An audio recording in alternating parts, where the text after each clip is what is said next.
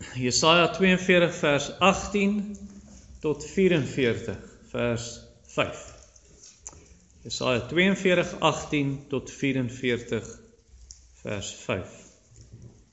En die tema is 'n toekoms vir Israel. Kom ons bid saam.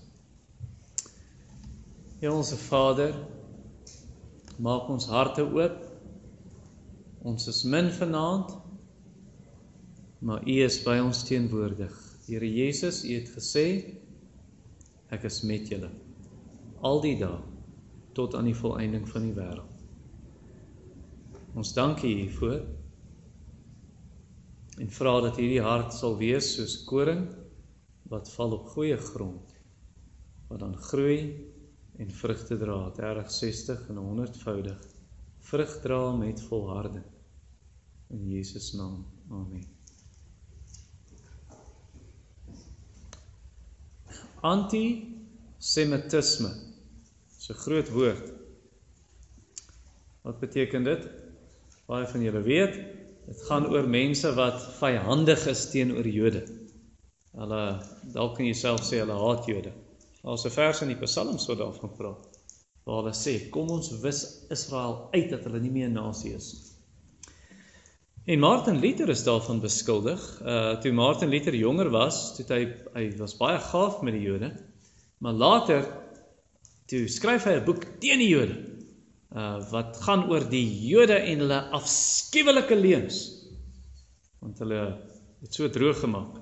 Maar Luther was nie soos Hitler nie. Kyk, Hitler hy het net die Jode doodgemaak, hy het geen begeerte gehad vir verandering nie. Martin Luther selfs, toe hy die Jode vyhandig gesind was, het hy steeds gebid vir die Jode se bekering. Gebid dat hulle gered word. En ons teks vanaand, Jesaja 42, 18 tot 44, 5, beskryf die Jode se sonde en hulle toekoms. Hulle sonde, hulle toekoms, so hulle tot bekering sal kom in die toekoms. So daar is 'n toekoms vir Israel.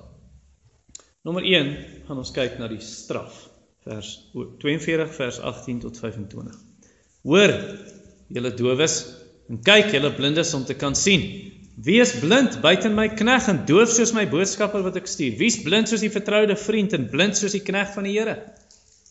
Jy het wel baie dinge gesien, maar daar geen ag op gegee nie. Die ore oop gehad, maar jy hoor nie. Dit het die Here behaag ter wille van sy geregtigheid om die onderwysing groot en heerlik te maak. Tog is dit 'n beroofde en geplunderde volk. Hulle is almal gebonde in kerkers, verborge in gevangenisse. Hulle het 'n byt geword sonder dat iemand red, 'n plundering, sonder dat iemand sê, gee terug. Wie onder julle luister na hierdie dinge? Wie merk op? Hoor dit ook vir die toekoms.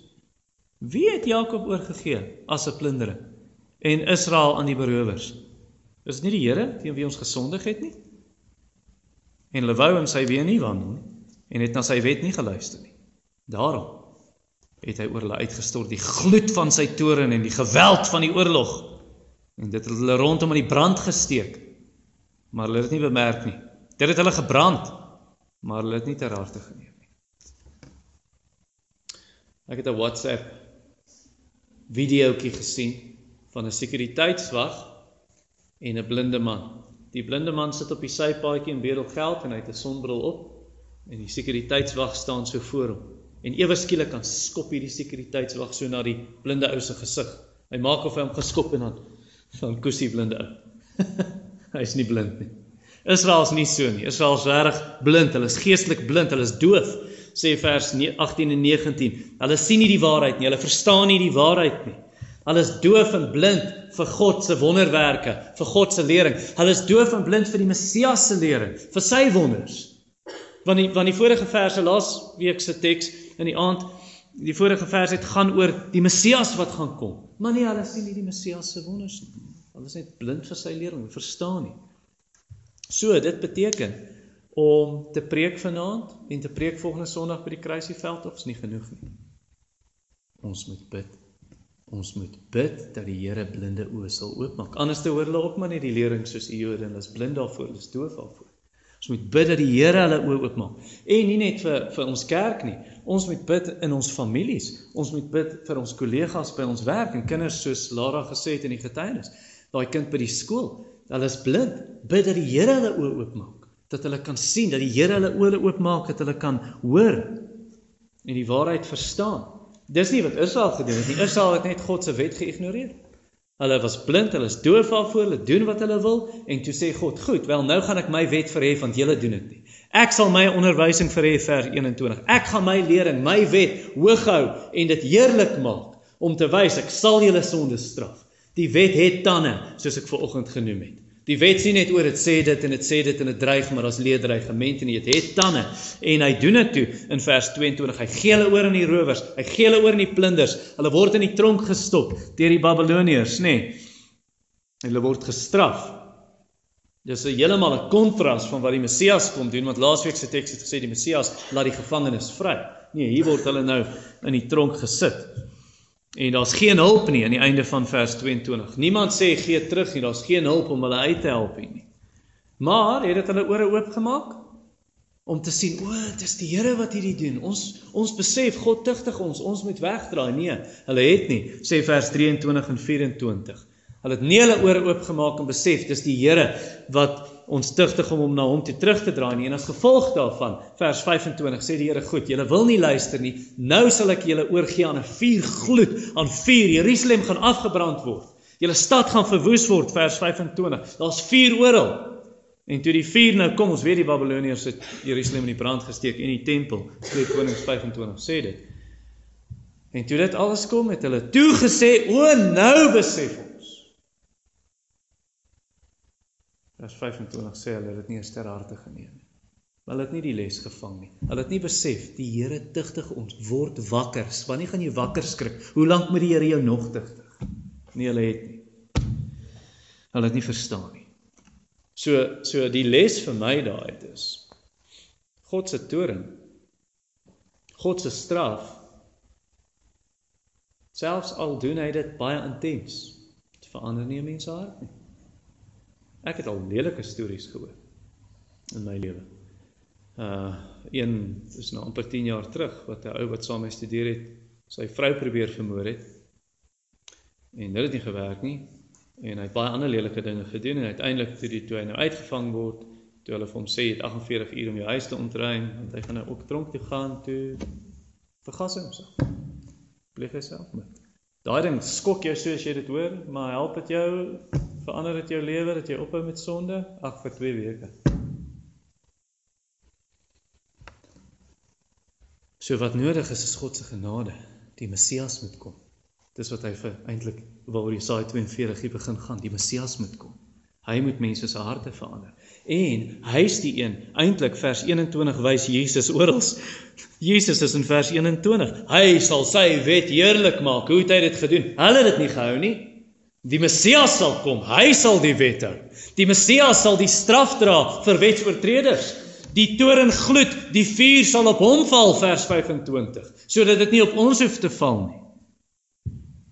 Wie het met Woensdag vir my gesê, ons het in die kar gery na disippelskap toe, toe ons nou terugry, na die disippelskap, toe sê hy vir my.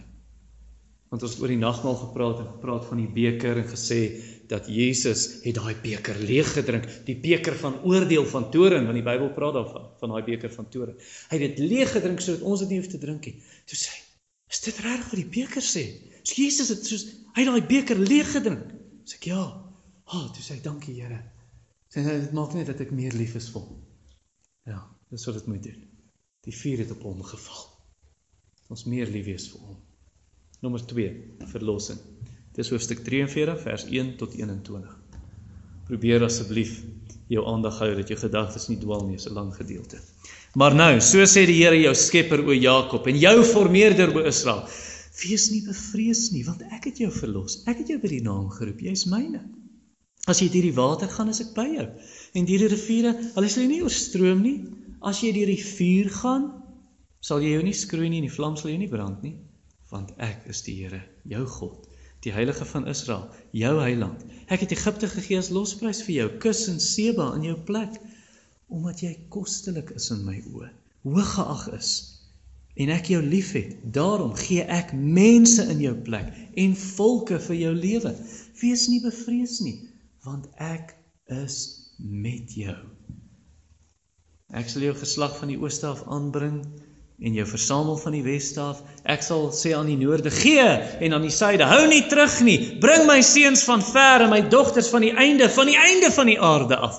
Elkeen wat na my naam genoem is en wat ek geskaap het tot my eer en wat ek geformeer, wat ek ook gemaak het. Bring uit die volk wat blind is, tog oë het, en die dowes wat oor het. Al die nasies het saam vergader en die volke is versamel. Wie onder hulle kan sulke dinge verkondig? En laat hulle ons die vorige dinge bekend maak. Laat hulle getuies bring, dat hulle in die gelyk gestel kan word, en laat hulle hoor en sê, dit is die waarheid.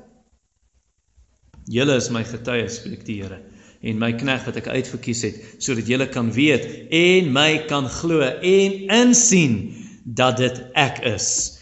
Voor my is geen God geformeer nie, en na my sal daar geen een wees nie. Ek is die Here, en daar is geen heiland buiten my nie. Ek het verkondig en verlos, en dit laat hoor, en daar was geen ander God onder julle nie. En julle is my getuies, spreek die Here, en ek is God. Ook van vandag af is ek dit, en niemand red uit my hand nie. Ek werk, en wie kan dit keer?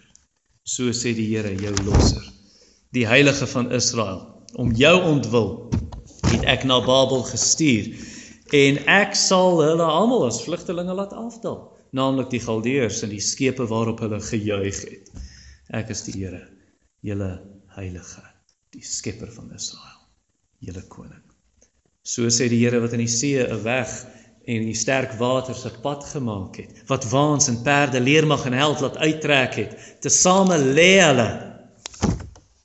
Hulle sal nie opstaan nie. Hulle is uitgeblus soos 'n lampput uitgedoof. Dink nie aan die vorige dinge nie, en slaan geen ag op wat vroeër gebeur het nie. Kyk, ek gaan iets nuuts maak. Nou sal dit uitspruit. Sal julle dit nie merk nie? Ja, ek maak 'n pad in die woestyn. Riviere in die wildernis, die wilde diere van die veld sal my eer, die jakkals in die volstruise. Want ek gee waters in die woestyn, riviere in die wildernis, om my volk, my uitverkorene, te laat drink. Die volk wat ek vir my geformeer het, hulle sal my lof verkondig. So dis verlossing nommer 2. Daar was 'n vrou in ons kerk, lank terug. Hierdie moes seker al 12 jaar terug gewees het. Toe preek ek een aand, of het was dalk 'n oggend, Jesaja 43 vers 1 tot 7. En toe kry sy die notas na die tyd. Sy sê, nee, jy preek nooit weer my gunsteling hoofstuk as ek nie hier is nie. En dit is, Jesaja 43 is 'n gunsteling hoofstuk vir baie mense. Hoekom is dit? Jy gaan nou verstaan hoekom. Hier is die Here nou, hulle is nou hoofstuk 42, hulle gaan gestraf word aan die einde sê dit. Nou kom hoofstuk 43, maar julle gaan herstel word. Na die straf. Hy is die een sê vers 1, ek het jou geskep, ek het jou geformeer, ek het jou gered Israel, hy het hulle gered uit Egipte, hy het hulle gered uit Babylon. Hy sê vir hulle, jy is myne, jy is myne, jy behoort aan my. Ek het jou by die naam geroep. So omdat al daai dinge so is, wat hoef hulle nie te doen nie? In vers 1. Wat sê hy? Moenie dit doen nie. Moenie vrees nie. Jy hoef nie bang te wees nie. En Jesaja 43 vers 1 is vir jou ook. Al daai dinge in daai vers. Het God jou geskep? Het God jou herskep? Jy is 'n nuwe skepping in Christus. Het hy jou by die naam geroep? Ja, Jesus roep sy skape by die naam. Persoonlik het hy jou geroep. Doen net, volg my. Japie, volg my. Is jy syne, soos die vers sê, jy's myne. Ja, hy het jou aangeneem, hy het 'n gees van aanneming in jou gegee, en sy gees getuig saam met jou gees, jy's 'n kind van God, en roep uit, Abba Vader. Hoe heerlik is dit om God te dien, hè? En hom as Vader te hê. Wat het die voorreg, wat 'n groot liefde het hy aan ons bewys, dat hy ons sy kinders noem. Hy is ons Vader. En dan beskerm hy sy eie, sê vers 2 vir jou, deur water en vuur. Jy gaan deur die vuur gaan. Gaan jy nie brand nie. Hoe het hoofstuk 42 geëindig? Vuur. Nou sê hy in 43:2, jy gaan deur die vuur gaan. Gaan jy nie brand nie.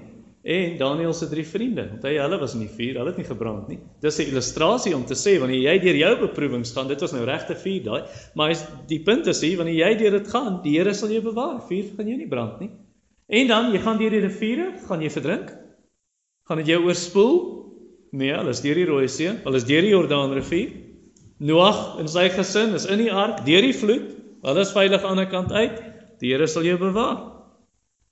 En dit geld nie net vir Israel, dit geld vir jou.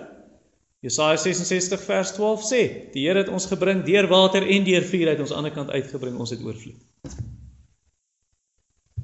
Dis interessant vir my dat vers 2 sê, dit sê nie as jy in die water gaan nie, jy gaan deur.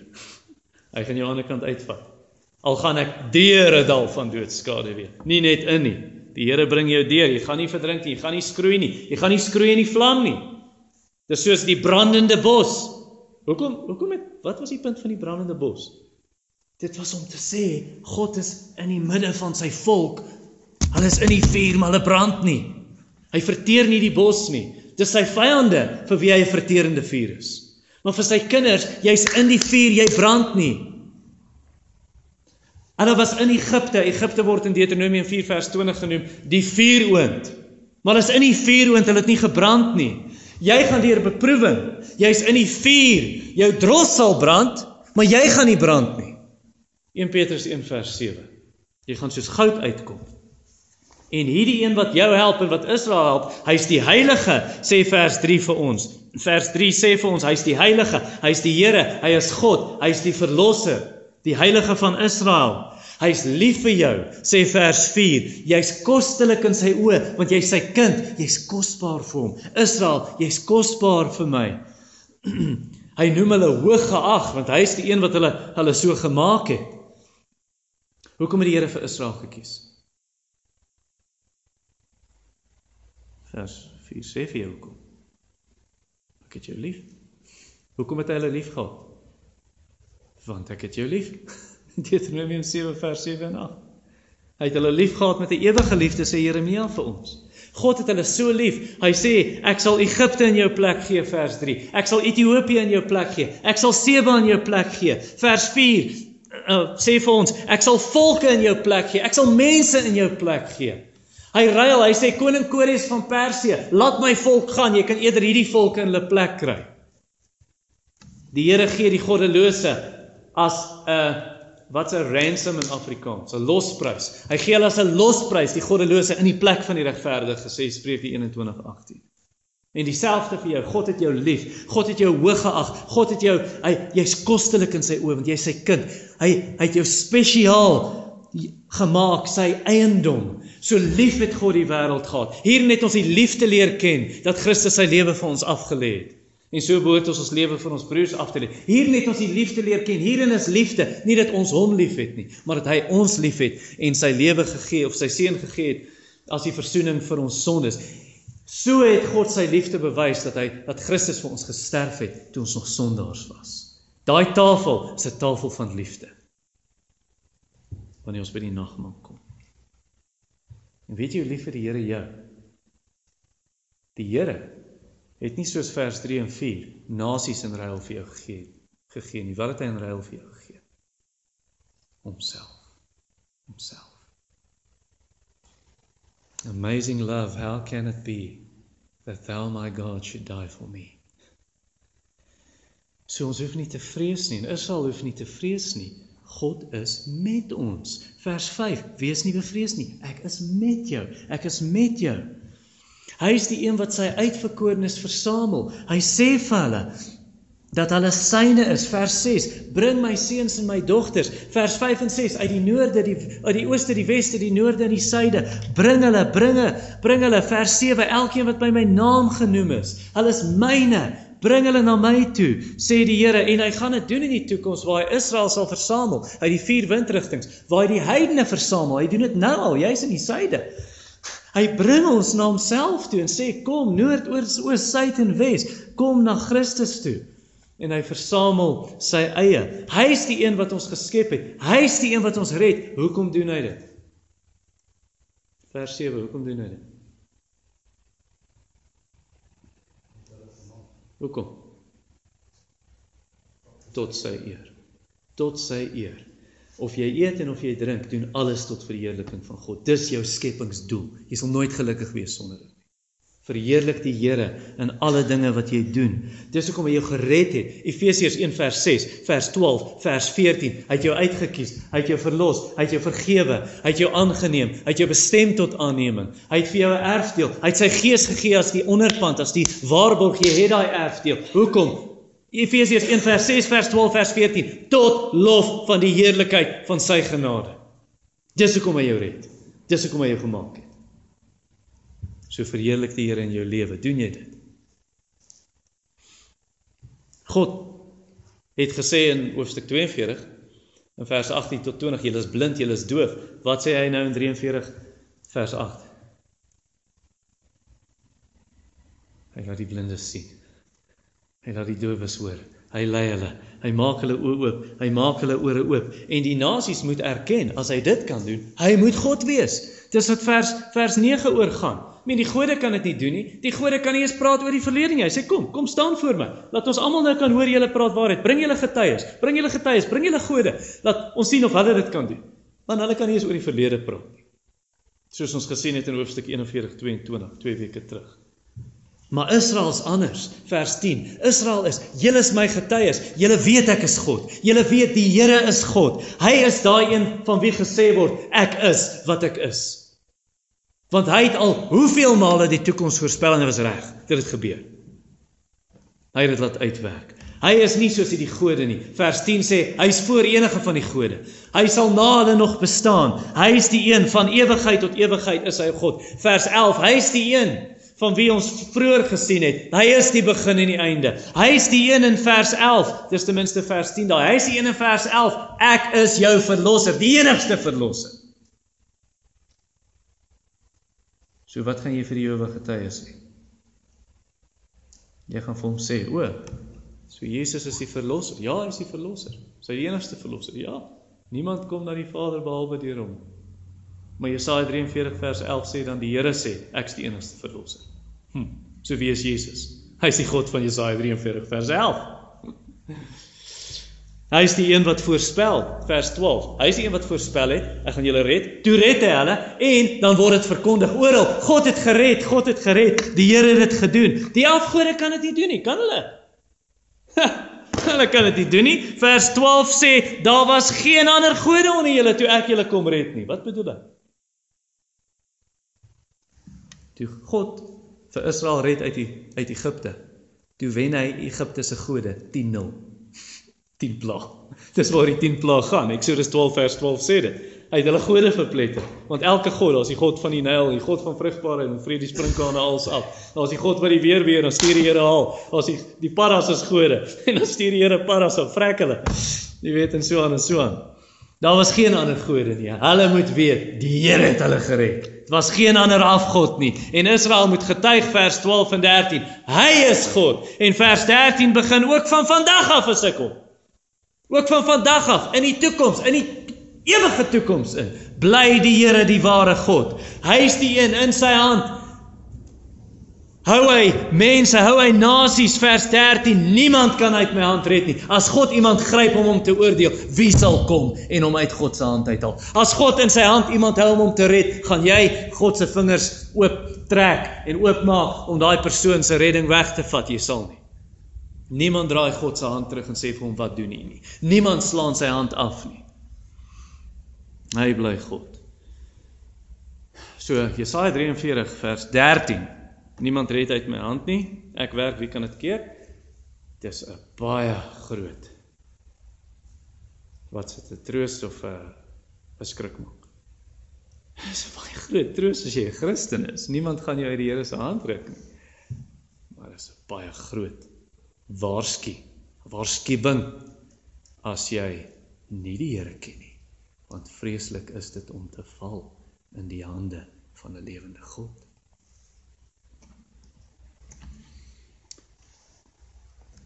So die Here het daai hand uitgestrek teen Babylon, vers 14, want hy het koning gestuur teen Babylon en toe oorwin hy die Babyloniërs. Hy het Babylon plat gevee, Babylon het gevlug, hulle het altyd geroem, dan vers 14, ons juig in ons skepe, kyk ons skepe, ons is 'n weermag. Toe vlug hulle in daai skepe, sê vers 14 vir ons. En daai selfde hand, vers 14 begin, ek is die heilige van Israel, om jou ontwil stuur ek na Babel. Daai selfde hand het vir Israel gered, uit Babylon, hulle teruggebring na hulle eie land toe, om Jerusalem te herbou.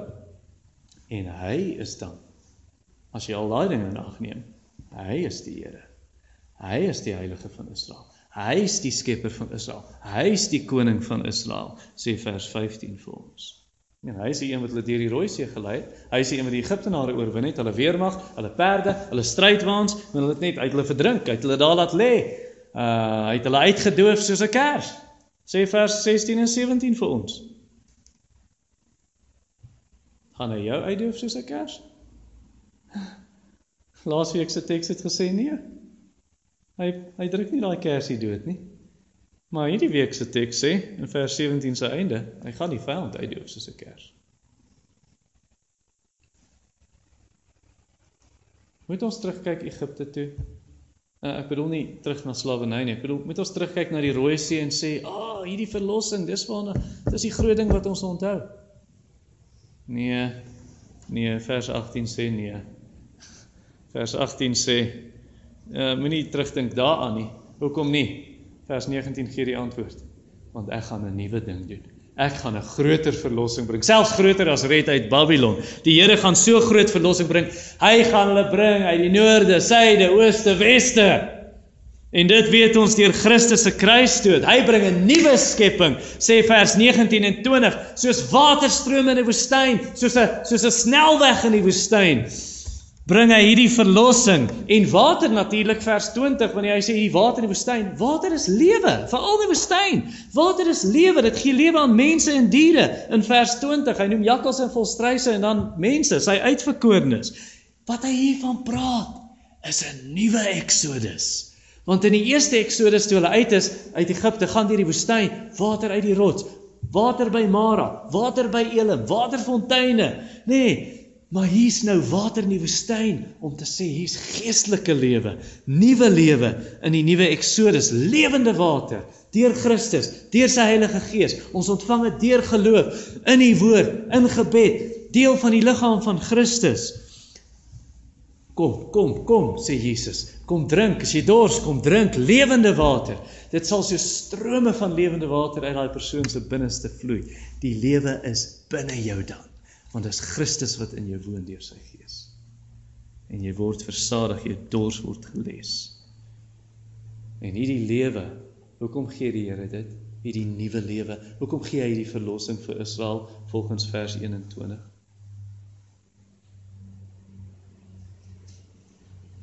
Sodat hulle hom kan prys. Nee, ons die Here loof, uitverkore Israel, dis vir ons ook, is nie dit vir Israel nie. Want 1 Petrus 2 vers 9 sê, ons is ook 'n uitverkore volk. En dan gaan hy aan in die vers, en dan sê hy, hier's hoekom, om te verkondig die deugde van hom, die Engels, to proclaim the excellencies of him, who saved us out of darkness and brought us to his marvelous light. Nommer 3, sonde, en dis in vers 22 tot 28, van hoofstuk 43. Nogtans, so na al hierdie dinge, nogtans het jy my nie aangeroep, o Jakob, dat jy jou vir my sou vermoei het nie, o Israel. Jy het vir my nie gebring die kleinvee van jou brandoffers nie, en met jou slagoffers het jy my nie geëer nie. Ek het jou geen oorlas aangedoen, met spysoffers, aangedoen met spysoffers en jou nie vermoei met wierook nie. Jy het vir my geen kalmoes met geld gekoop en met die vet van jou slagoffers my nie verkoop nie. Maar jy het my 'n oorlas aangedoen met jou sondes. Jy het my vermoei met jou ongeregtighede. Ek is dit wat jou oortredinge uitdelg om my ontwil, en aan jou sondes dink ek nie. Maak my indagtig, laat ons teen mekaar pleit. Vertel jy dat jy nie gelyk gestel kan word. Jou eerste vader het gesondig en jou tolke het teen my oortree.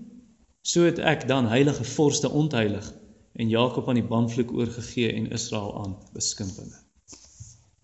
So hier is die pa, hy betaal sy seun se skoolfonds, hy koop vir hom kos, hy gee vir hom 'n bed om in te slaap, hy koop vir hom klere, hy doen alles vir hierdie kind, en hierdie kind is net rebels en hy gee nie om nie. Hy gee nie om nie, hy rebelleer teen sy pa. Dis hoe Israel was met God. Nadat hy hulle red uit Babylon, nadat hy hulle red, baie vroeër is dit, uit Egipte, nadat hy al hierdie beloftes gee wat ons nou gesien het vir Israel, hulle roep hom nie aan nie, sê vers 22, nee, julle het my nie aangeroep nie, hulle is moeg vir God, nee, dis moeite om die Here te dien, ons vermoei ons, dis nou so moeilik om die Here te dien. God het hulle nie vermoei nie, hy het hulle nie vermoei met offers en met wierook en met die vet van hulle offers, want die vet is die beste deel toe hulle in Babylon was nie. Hulle het die offers gebring in Babylon nie, het hulle. Nee, die tempel is verwoes. So hy vermoei hulle nie daarmee nie. Waarmee het ek jou vermoei? Hoe het ek jou vermoei? Sê die Here in Micha hoofstuk 6 vers 3. En nou in hierdie teks ook. Hoe vermoei ek julle? Ek het dit nie gedoen nie, maar julle het my vermoei met julle sondes, vers 24. En die swaarste, waar het ons die Here die swaarste vermoei met sonde? En belas met sonde? Waar? Ja, aan die kruis, waar die volle gewig van ons sonde, wat hy op homself moes neem om ons te red, en dan vergewe hy ons, sê vers 24 en 25, vers 24 sê, jy weet, jy vermoei my met jou sondes, dan kom vers 25, maar ek jou vergewe, ek jou sondes uitgedelg, hoekom? Tot sy eie eer, om sy ontwil. Om sy ontwil doen hy dit, om sy beloftes te hou, sy getrouheid te wys, sy liefde te wys, sy goedheid, sy heiligheid, sy geregtigheid. Doen hy dit om ons te kom verlos. En dan dink hy aan ons sonde nie meer nie, sê vers 25 aan die einde. Hy hou dit nie teen ons nie. Hy sê nie, ja, gaan dit altyd teen jou. Hy het dit weggevee, heeltemal. So die volk, is asof hy sê dan in vers 26, hy sê, moet nou nie jouself verdedig nie, want dan, nee, maar ons is nie skuldig, ons het nie verkeerd gedoen nie. Hy sê, nou kom in die hof, laat ons dit pleit. Laat ons dit pleit, en in Jesaja 1 eintlik positief, kom, laat ons die saak uitmaak. Al was jou sonde soos skarlaken, dit sal wit word soos sneeu, al was dit soos purper, dit sal wit word soos wol. Ek sal dit wegwas, kom net na my toe, dat ons hierdie dinge kan afhandel, maar hulle wou dit nie hê. En dan sê hy, goed, julle wil dit nie hê nie, dan sal julle straf kry, en nie vergifnis nie. In vers 27 en 28. Julle eerste vader het teen my gesondig. Wie is die eerste vader? Wel, dit kan verwys na Adam, kan dalk verwys na Abraham, die Jode se vader, of na Jakob miskien, sy naam is na Israel verander, en hy sê, julle tolke ook, sê dit vir ons in vers 27, tolke of middelaars. Wie is die middelaars? Dis die priesters. Hulle moet tussen die volk en God wees. Dis die profete. Hulle moet by God hoor en vir die volk sê. So die priesters en profete het gesondig teen my. En as gevolg daarvan, nou gaan ek julle straf. Vers 28, gaan julle prinses straf. Ek sal die tempel sal verwoes word. Die hele volk gaan platgevee word deur die Babiloniërs. Wat moet ons reaksie wees op hierdie versies? Moenie die Here vermoei nie met jou sonde. Moenie hom belas nie met jou sonde, in die verkeerde sin van die woord. In die regte sin is dit kom en bring die sonde na hom, maar in die verkeerde sin jou net aan. Ons moet dit nie doen nie, ons moet nie aanhou nie, bely die sonde, laat staan die sonde, bring Jesus na die Vader toe in die arms van geloof, sodat jou sonde uitgedelg, vergewe word. God vermoei ons nie, doen hy? Wat sê Jesus van sy juk en sy las? Dit is lig, dit is sag. Sy gebooie is nie swaar nie.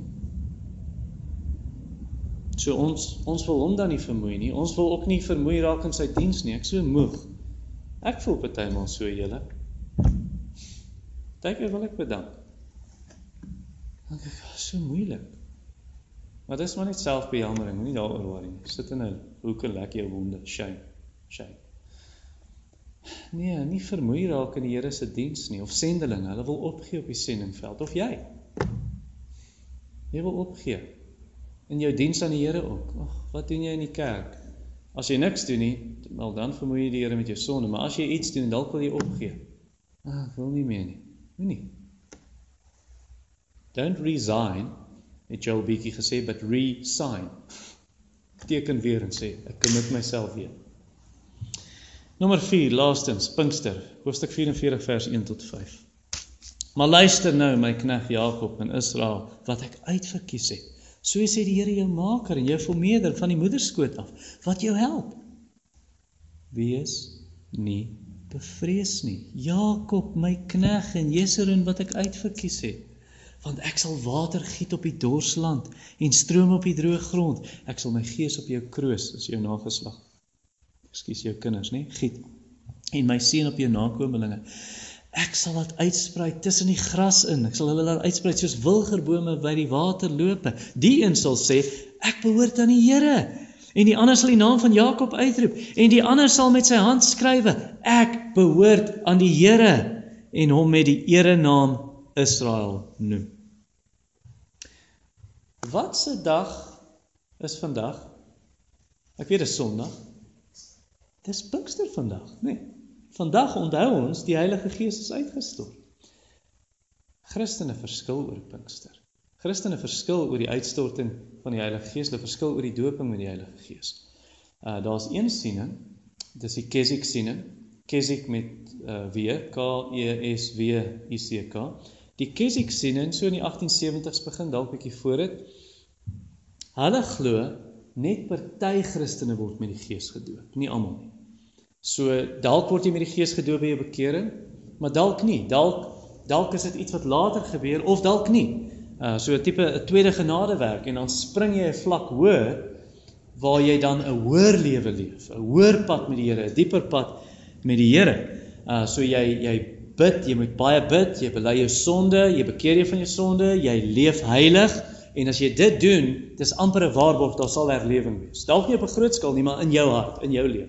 En dalk kan dit op 'n groot skaal ook gebeur, as baie mense dit doen. As jy dit verloor, daai vuur, dan is dit as gevolg van sonde. So dis een siening. Nog 'n siening is die charismate.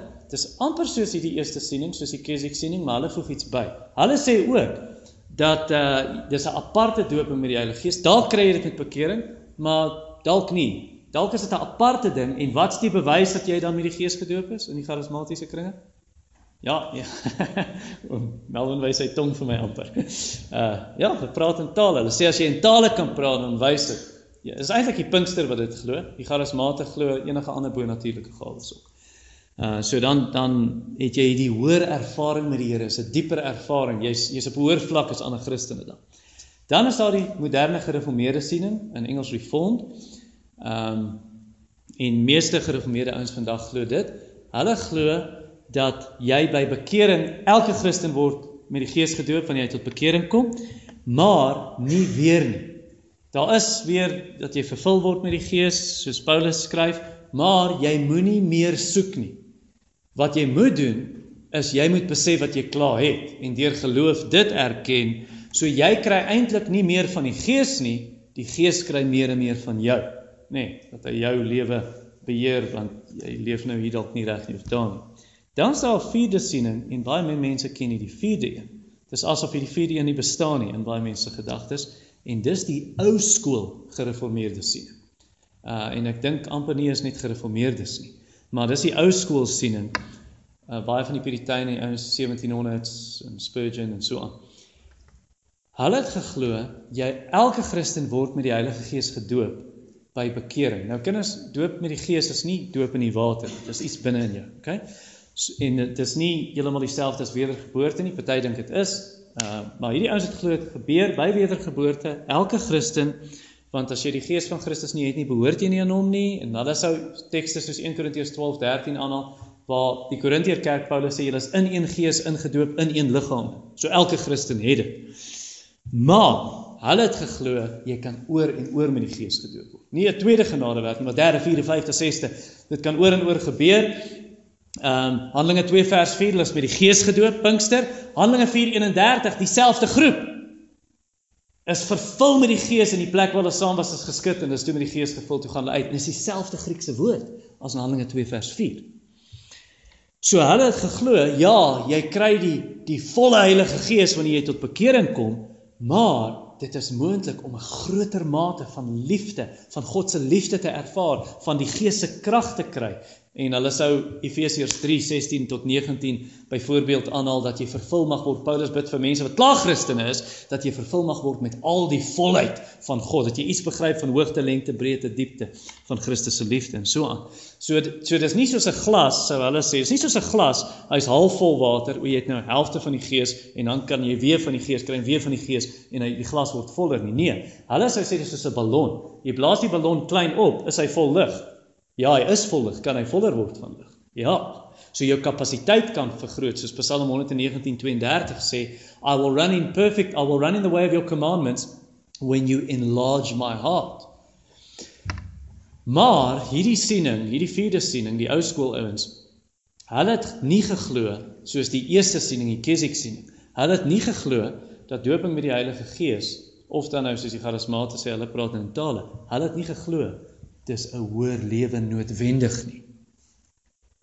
Byvoorbeeld, hulle sou vir jou wys op die Korintiërs, en ek het al boeke gelees oor die verskillende sienings, hulle sou wys, ja, maar die Korintiërs met die Gees gedoop, almal van hulle, 1 Korintiërs 12:13, maar kyk hoe hulle lewens gelyk, lees net die brief, alles was nie reg in die gemeente nie. Die vierde siening, hierdie ou skool siening glo, dat doping met die Heilige Gees is gelyk aan herlewing. Dis wat herlewing is. Hulle sou jou wys op Pinkster, maar selfs na Pinkster sou hulle gevalle gebruik en deur die geskiedenis. So hulle sou sê, jy moet baie bid, baie tyd in gebed spandeer, vurig bid, ernstig bid, in geloof bid, jy moet jou sonde bely, jy moet jou bekeer, jy moet heilig leef, maar selfs dan kan jy nie waarborg, die Gees gaan herlewing stuur. Waar die eerste siening glo, dis 'n waarborg, dit sal gebeur. Die Keswick siening, hierdie siening het gesê nee, die Gees is soos die wind waai waar hy wil. En nee, soos dit met elkeen wat uit die Gees gebore word. Jy kan dit nie maak gebeur nie, jy kan nie herlewing waarborg nie. Waar ou soos Charles Finney, wat die eerste siening in daai lyn geglo het, hy sou sê jy kan dit waarborg. En dan hierdie vierde siening glo, jy kan die Heilige Gees bedroef, en dan kan jy daai seën verloor, maar as herlewing ophou, beteken dit nie altyd, dit moet een of ander sonde wees. Die Gees is bedroef, dis hoekom die herlewing opgehou het. Hulle het gesê, nee, die Gees is soewerein, hy gaan waar hy wil, soos die wind. Jy kan hom nie bind nie. Nou ek, tot jou skok dalk, ek het die derde siening geglo, die moderne gereformeerde siening, nou al vir 'n paar jaar. Ek glo die vierde siening. Ek glo die ou skool siening, en ek dink, dis hoe ek Jesaja 44 ook sien, vers 1 tot 5. God het beloof, in vers 1 van hoofstuk 44, hy gaan Israel herstel. So hoofstuk 43 eindig, hy gaan hulle straf, hoofstuk 44 begin, maar ek gaan julle herstel, julle my uitverkorenes. Hy sê vir hulle, ek het jou geskep, ek het jou gevorm in die moederskoot, ek is die een wat jou help, vers 2, so jy hoef nie bang te wees nie, jy hoef nie te vrees nie. En nou maak hy vir Israel, hy sê, Jakob my knegt, vers 2, en Jeseren wat ek uitverkies het. Wat beteken Jakob nou weer? Hakskeen-gryper, bedrieër. Wat beteken Jeseren? Opregte. Ek gaan jou verander, jou bedrieër, dat jy opregte word. Israel, jy gaan opreg wees. En dan sê hy, ek gaan jou so herstel, vers 3, ek gaan my Gees uitstort, soos waterstrome in die woestyn. Ek sal my Gees gee, sê vers 3, nee, die Gees hy bring lewe in hierdie dor woestyn. Israel soos 'n dor woestyn is so vol sonde, daar's niks lewe nie. Nou bring ek lewe deur my Gees. Pinkster! Pinkster, wanneer die Heilige Gees uitgestort word soos reën op hierdie nageslag. Dis wat Petrus gesê het. Die belofte is vir julle en julle kinders. En die heidene wat daar ver is. So dis nie net vir die Jode se nageslag tot by Pinkster nie, dis vir die verre nageslag van die Jode in die toekoms. Romeine 11 beloof dit. En vir die heidene natuurlik, hierdie belofte. Ons wat in Christus glo is die nageslag van Abraham, en ons het die seun van Abraham deur die Gees. Galasiërs 3 vers 14 praat daarvan, en wat die Jode betref en ons ook, maar die Jode spesifiek in Esegiel 36, waar hy sê, ek sal jou met skoon water sprinkel, ek sal jou hart van klip uithaal, jou hart van vlees gee, en ek sal my Gees in jou binneste gee, om te maak dat jy in my insettinge en gebooie wandel. En dan, Kom hy aan die einde van daai hoofstuk en hy sê, ek sal maak dat Israel hierdie van my bid. Vermeerder ons soos 'n kudde, soos 'n klomp skape. Vermeerder ons, Here. En dis Jesegiel 37. Jy ken mos daai teks, nee. Klomp bene in die vallei, geraamtes, en dan profeteer Jesegiel, en die bene kom bymekaar, en kry spiere en senuwees en ingebande en vel en hare, maar hulle is nog dood. En dan profeteer hy, en die Gees kom. Die Gees kom, die asem in hulle, en hulle staan op soos 'n weermag. Dis soos 'n herlewing hierdie, dis soos 'n herlewing, dis waarvan Romeine 11 ook praat. En dan die Jode se nageslag, vers 5, hulle is dit vers 5? Nee, is vers 4. Die nageslag is dan soos wilgerboom op groen grasperke, langs riviere, langs waterstrome. Nee, soos 'n boom langs waterstrome geplant, hy gee sy vrug op sy tyd, die blare verwelk nie, en alles wat hy doen is hy voorspoedig. En dan roep hulle die Here aan, vers 5. En hulle roep die Here aan, en hulle bely, U het ons U eie gemaak, want hulle sê, ek behoort aan die Here. En hulle skryf dit dan op hulle hande, sê vers 5. Ek is die Here se, of party sê hulle skryf met hulle hande, maar die ESV sê, hulle sal dit op hulle hande skryf, ek is die Here se. En die idee is, nee, onthou in die Ou Testament, op jou regterhand en weer voorkop met God se wet wees, die idee is, in alles wat hulle doen, gaan hulle onthou, maar ek behoort aan die Here. Amper soos, onthou die What Would Jesus Do bandjies. Nee, What Would Jesus Do? Ek behoort aan die Here.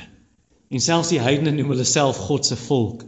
Hy sê, hulle wil hulle self by Israel se naam noem, by Jakob se naam, maar ek is ook een van hulle. Ek behoort ook aan die Here. Ek is 'n ware Jood in my hart, soos Romeine 2 aan die einde sê, ek is besny in my hart. So julle, luister hierso, ek is nou amper klaar.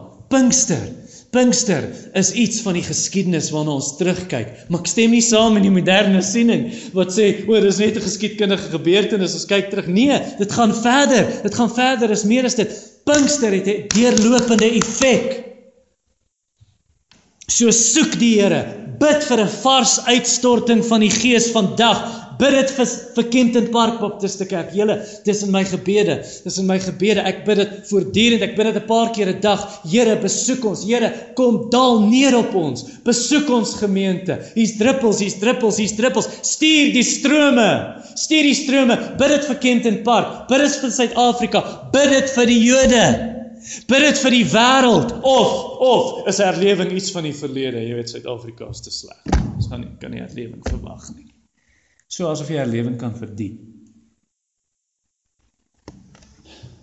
Maar natuurlik, voor jy die herlewing soek die Gees in jou eie hart. Bid vir dit, hoe doen jy dit? Jy soek Jesus. Want waar Jesus gaan die Gees. Want Jesus het van die Heilige Gees gesê, hy sal my verheerlik.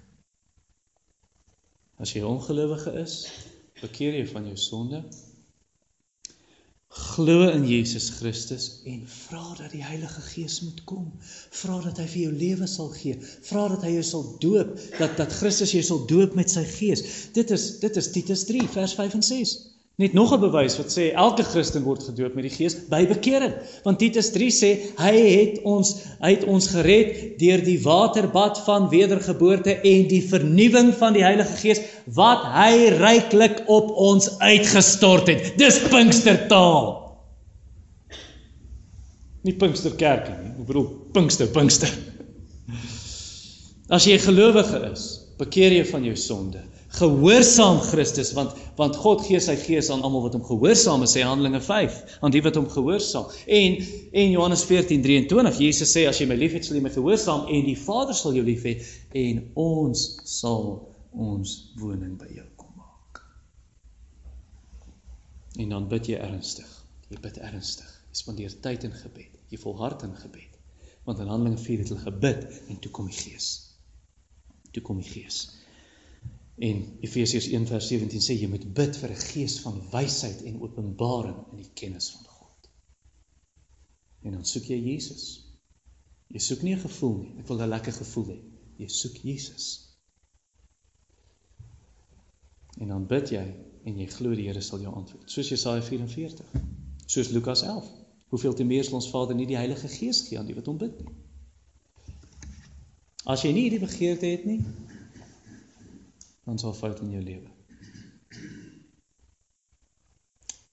Dalk jy gebackslide, Of dalk het jy geen geestelike lewe. Dis hoekom die begeerte nie daar is nie. So vra dan die Here, Here, maak my hart oop. Maak my hart oop. Maak my hart nuut. Want as jy eers hierdie water geproe het, jy gaan niks anders soek nie. Daai water, gaan drink daai water van die wêreld, sê Jesus vir die Samaritaanse vrou. Jy gaan weer dors word. Maar as jy hierdie water geproe het, jy sal nooit weer dors word nie. Hier's 'n fontein in jou hart. Jy gaan nog wil hê, nog wil hê. En dan as jy dit geproe het en jy dit gesmaak, jy gaan dit nie net vir jouself bid nie. Jy sal dit bid vir ander mense. Jy sal dit ook bid vir die Jode. Soos Jesaja 43 en 44. Jy gaan dit glo. Jy gaan, as jy daai hoofstukke glo, jy gaan dit bid vir die Jode. En dan as God die gebed beantwoord, weet jy wat gaan jy sien? Jy gaan sien dit bevoordeel nie net vir hulle nie. Hulle voordeel is jou voordeel. Want Romeine 11 sê dit. As die verwerping van Israel soveel seën vir die wêreld beteken het, wat sal hulle volle insluiting nie beteken nie? Opstanding uit die dood. Net soos F.B. Meyer. F.B. Meyer, Here, hoekom groei Martin Lloyd Jones se kerk en ons kerk groei nie? En die Here wys hom, bid vir Lloyd Jones. Bid vir Lloyd Jones dat ek sy bediening nog meer seën. En hy bid dit. En toe seën die Here vir F.B. Meyer. Soos Job. Wanneer die Here vir Job geseën aan die einde van die boek, wanneer die Here hom geseën, toe Job vir sy vriende bid, toe seën die Here hom. So gaan jy vir die Jode bid. Ons bid.